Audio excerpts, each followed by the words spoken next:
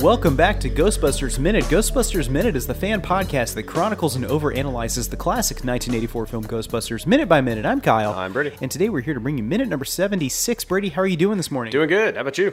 I'm doing pretty great, man. Got a couple of podcasts going here now. We got the Ghostbusters Minute and Jurassic Park Minute, which just dropped tomorrow. So this is Tuesday for here, number 76. So yesterday, not tomorrow. Oh. Sometimes I get time confused, forwards and backwards. Look, when you're like me, you don't follow the usual arrow of time with people. I see all things happening at the same moment. So yesterday, tomorrow, same thing. Yes, minute number, the first 60 seconds of Jurassic Park Minute dropped yesterday on Monday. Today's Tuesday, so we got 76 here on Ghostbusters. I don't know, man. I'm so confused. Doing two podcasts at the same time really stretches the mind. Just go check them out. Yeah, so you can check that out over at JurassicParkMinute.com or subscribe to it on whatever podcast catcher feeder you're using right now to get this podcast here. So, hey, were you ready to get into minute number 76? Let's do it. In the previous minute, we saw the Ghostbusters arrive at the mayor's office and on the receiving end of some pretty serious accusations from Mr. Walter Peck. After Peck had been wrestled off of Peter Venkman, an archbishop from the Catholic Church came by to visit with Lenny, a.k.a. the mayor. At minute number 76, the mayor and the archbishop exchange introductions. At 76:05, the archbishop tells the mayor that the church will not officially take any position on the religious implications of what is going on in New York City. The archbishop goes on to say that he thinks it's a sign from God, but not to quote him on that. Venkman says that's a smart move. At 76:20, the mayor tells the room that he is not going to call a press conference and tell everyone to start praying. At 76:25, Winston clears his throat and steps forward. Winston tells the mayor that he has only been with the company for a couple of weeks, but knows what is going on is absolutely real. He tells the mayor that since he has joined the Ghostbusters, he had seen shit that would turn him white. At 76:40, Venkman steps forward and tells the mayor that he can believe Mr. Pecker, to which Peck corrects him, or he could accept the fact that the city is headed for a disaster of biblical proportions. The mayor says, wait, what do you mean biblical? At 76:49, Ray says he means some real Old Testament wrath of God type stuff. Fire and brimstone coming down from the skies, rivers of blood, seas boiling, 40 years of darkness, earthquakes, volcanoes, and thus ends minute number 76. So we got a real parade of uglies from the Ghostbusters there of what could possibly happen if the mayor doesn't step in and do something right then. So, but I think Winston's full circle of what we had a couple minutes ago kind of finishes here. Yeah. So a couple of minutes ago in the jail cell, he told the Ghostbusters that he was going on his own for this whole thing. He was going to get his own attorney, and he was not going to go into the office of the mayor and say that a Babylonian god, which was actually Sumerian, was going to come down. Yep. It's strange. It's this weird little arc for him that comes like way late into the movie, and there's a step somewhere in between that's missing. So it's him like distancing himself, and then all of a sudden he's like, you know what? These are my guys. I've been with them for weeks, and let me tell you, I'm with them. Well, I think the step is that he sees the realness of the situation, that the walls in the 43rd precinct are bleeding. It cannot be explained. Like, what is he going to do? What can he do to step up and say, these things are actually really happening? And, it might have been kind of out of place in light of everything else that's going on in the scene, but just some sort of shot, some sort of recognition on his part would have helped that little arc happen. Yeah. Well, no, but I mean, I think his reaction is real of what's going on in the scene. I think it's a fool for him to come step forward and say, like, okay, this is crazy. This is what's actually going on. I've seen shit that would turn you white. Well, the mayor is white, but that's beside the point. Winston is the everyman, and he's coming forward to give the everyman's position that, hey, this is not some crazy thing. I may have been like a steel worker in my previous job or whatever. I've seen some real world stuff going on, and I can say this is actual real world stuff. This is not anything crazy. Ex-military with a PhD, my friend. No, he doesn't have his PhD at this point. Oh, not yet. Yeah, he gets that after Ghostbusters 2. So he's ex-military, and I thought, what was he, a steel worker too? I think I remember. Yeah, he was working in in the Ghostbusters animated series. He mentioned something about having worked on a building that they go to, right? I don't quite remember. I've heard two things: one, construction, and two, that he's ex-military. His dad work construction? I don't know. But predominantly the military thing. That connection. What I'm saying is he's the blue collar everyman right in this position, so he would have like a blue collar, like a real salt of the earth type job. And when he's the guy who can come in and say, yeah, this is real. This is real. I deal with the real world and real stuff, and this is leaked over into the real world, that he can be believed. So I think that when he says this to the mayor, I think that really kind of starts to seal the mayor's mind on what's going on. Question. Okay, we're going to say that the video game is canon, right? Between this movie and that, Do you think Winston has the biggest arc of any of the Ghostbusters? Well, I mean, Peter obviously has his where he's kind of got to like put down the Lothario thing, but Winston, I guess, goes through the most amount of change. Like he goes to the extreme version of what he is right now. He becomes that game show host that Dana Barrett tells him she sees the potential in him to be a game show host. You know, that he is the what's the lead singer of Van Halen?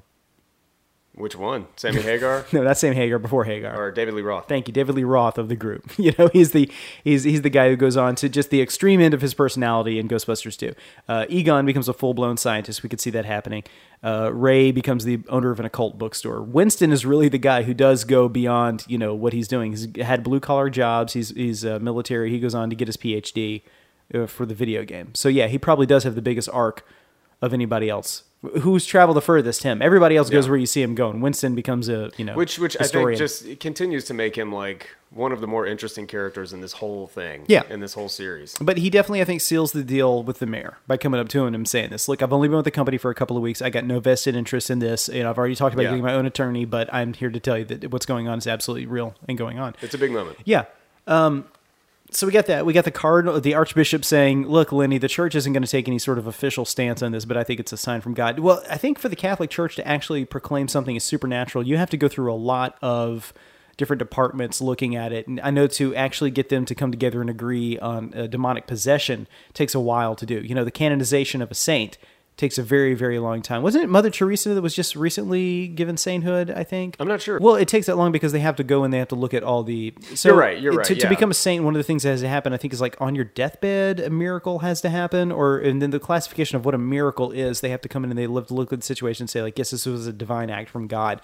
So, I mean, they take that kind of stuff very seriously. So for him to come in and say, yeah, the church isn't going to take an official position on this, it's kind of telling the mayor, like, you're not getting any help from us on this end because we have our standards and practices we have to go through. So he's also kind of telling the mayor, like, look, this is going to have to be your decision, Lenny. You got to make it from your gut. Again, it's the Pontius Pilate situation. Yeah. The mayor says, oh, you know, what is this going to be biblical proportions after Venkman tells him that they're headed for a thing of biblical proportions. And Ray's like, real wrath of Old Testament wrath of God type stuff. Brimstone coming down from the skies, rivers and seas boiling, 40 years of darkness, earthquakes, volcanoes, all that stuff.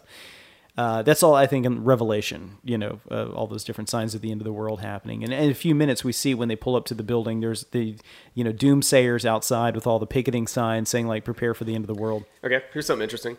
So Ray earlier says when Winston's kind of bringing forth the idea that this is all biblical, Ray says, I've never met God, you know, showing that he's an atheist or close to it. And now here he is saying... He's not just saying, like, this is some biblical stuff. He's saying he's getting specific with it. Old Testament, all that stuff. So it's interesting that he has taken in what Winston has said and actually, like, put some thought into it. When we had Crystal Beth on, we addressed the fact that these things are, you could say that this is actually, like, the apocalypse according to Christian mythology. Or, I don't know, a lot of different religions. But, I don't know. I just think that's interesting that the movie actually like touches on that and says this could possibly be what's going on. Yeah, or some version of it, you know. But it's funny because they keep wobbling back and forth between like these things are actually happening, and then you know when Mike the Archbishop says, you know, don't put me on the official record for that. Peter Venkman says, yeah, that's probably a good idea, Mike. He's still constantly belittling, you know, the religious aspects of the end of the world that's actually happening here in front of them. So yeah. But I mean, again, that's according to their own personalities. Peter Venkman might be that kind of guy that even when Gozer's up in his face and the end of the world is beating down his door, he could still, you know, give it some sort of sarcastic view, you know. So maybe that's just his thing, is he's going to hold on to sarcasm till the very end. But yeah. Ray does kind of he is the guy who says, you know, I've never met God, but now he's putting forth this. And but of course they're also selling to the mayor. He's clearly a man of faith because the Archbishop comes in and, you know, he's your eminence, kisses his rings and everything. So that's how they're getting this across to him. Yeah, they're relating to it on a level that he would know, hey, this is the biblical apocalypse you're looking at. Maybe that's what's going on here, is they're really trying to appeal to his faith sensibilities. So. Right. Whatever they got to do to get the job done. All right, well, that pretty much does it for minute number 76. Again, the Ghostbusters coming in, pleading their case in front of the mayor. We all know what the end result is here, but it's interesting to break it down and look at it that, you know, that they're actually trying to appeal to the mayor on a level that he might understand. So did they do... I know that there's a scene like this in Ghostbusters too, but did they do as much campaigning for their own personal end in that? I don't think so. I know that there's a little debate between the mayor and them, and they start talking about the bill that he gave them and everything like that. And it always kind of struck me as odd because they were like, "We saved the day according to what you hired us to do." Hey, man, that's politicians for you. Yeah, that's politics. I don't want to get all Ivan Reitman on you here and talk about the faults of the body politic, but hey, if somebody sees a political advantage to throwing you under the bus for something good that you did, there's that old saying that no good deed goes unpunished, and the Ghostbusters are definitely punished for what they did for the good of New York City. So, all right, folks, well, join us again here tomorrow for minute number 77. All right, well, folks, I'm Kyle. I'm Brady. And we're here to remind you that death is but a door, time a window. We'll be back. Ghostbusters Minute is a fan-supported podcast. To become a patron of Ghostbusters Minute and gain access to exclusive weekly bonus content, visit us at patreon.com/gbminute. If you like the podcast, then leave us a review on iTunes. You can contact us at ghostbustersminute@gmail.com and visit us online at ghostbustersminute.com, facebook.com/ghostbustersminute, twitter.com/gbminute, and look us up on Instagram at Ghostbusters Minute. Our theme song is Ectoplasm by Audionautics, which is licensed under the Creative Commons Attributions license.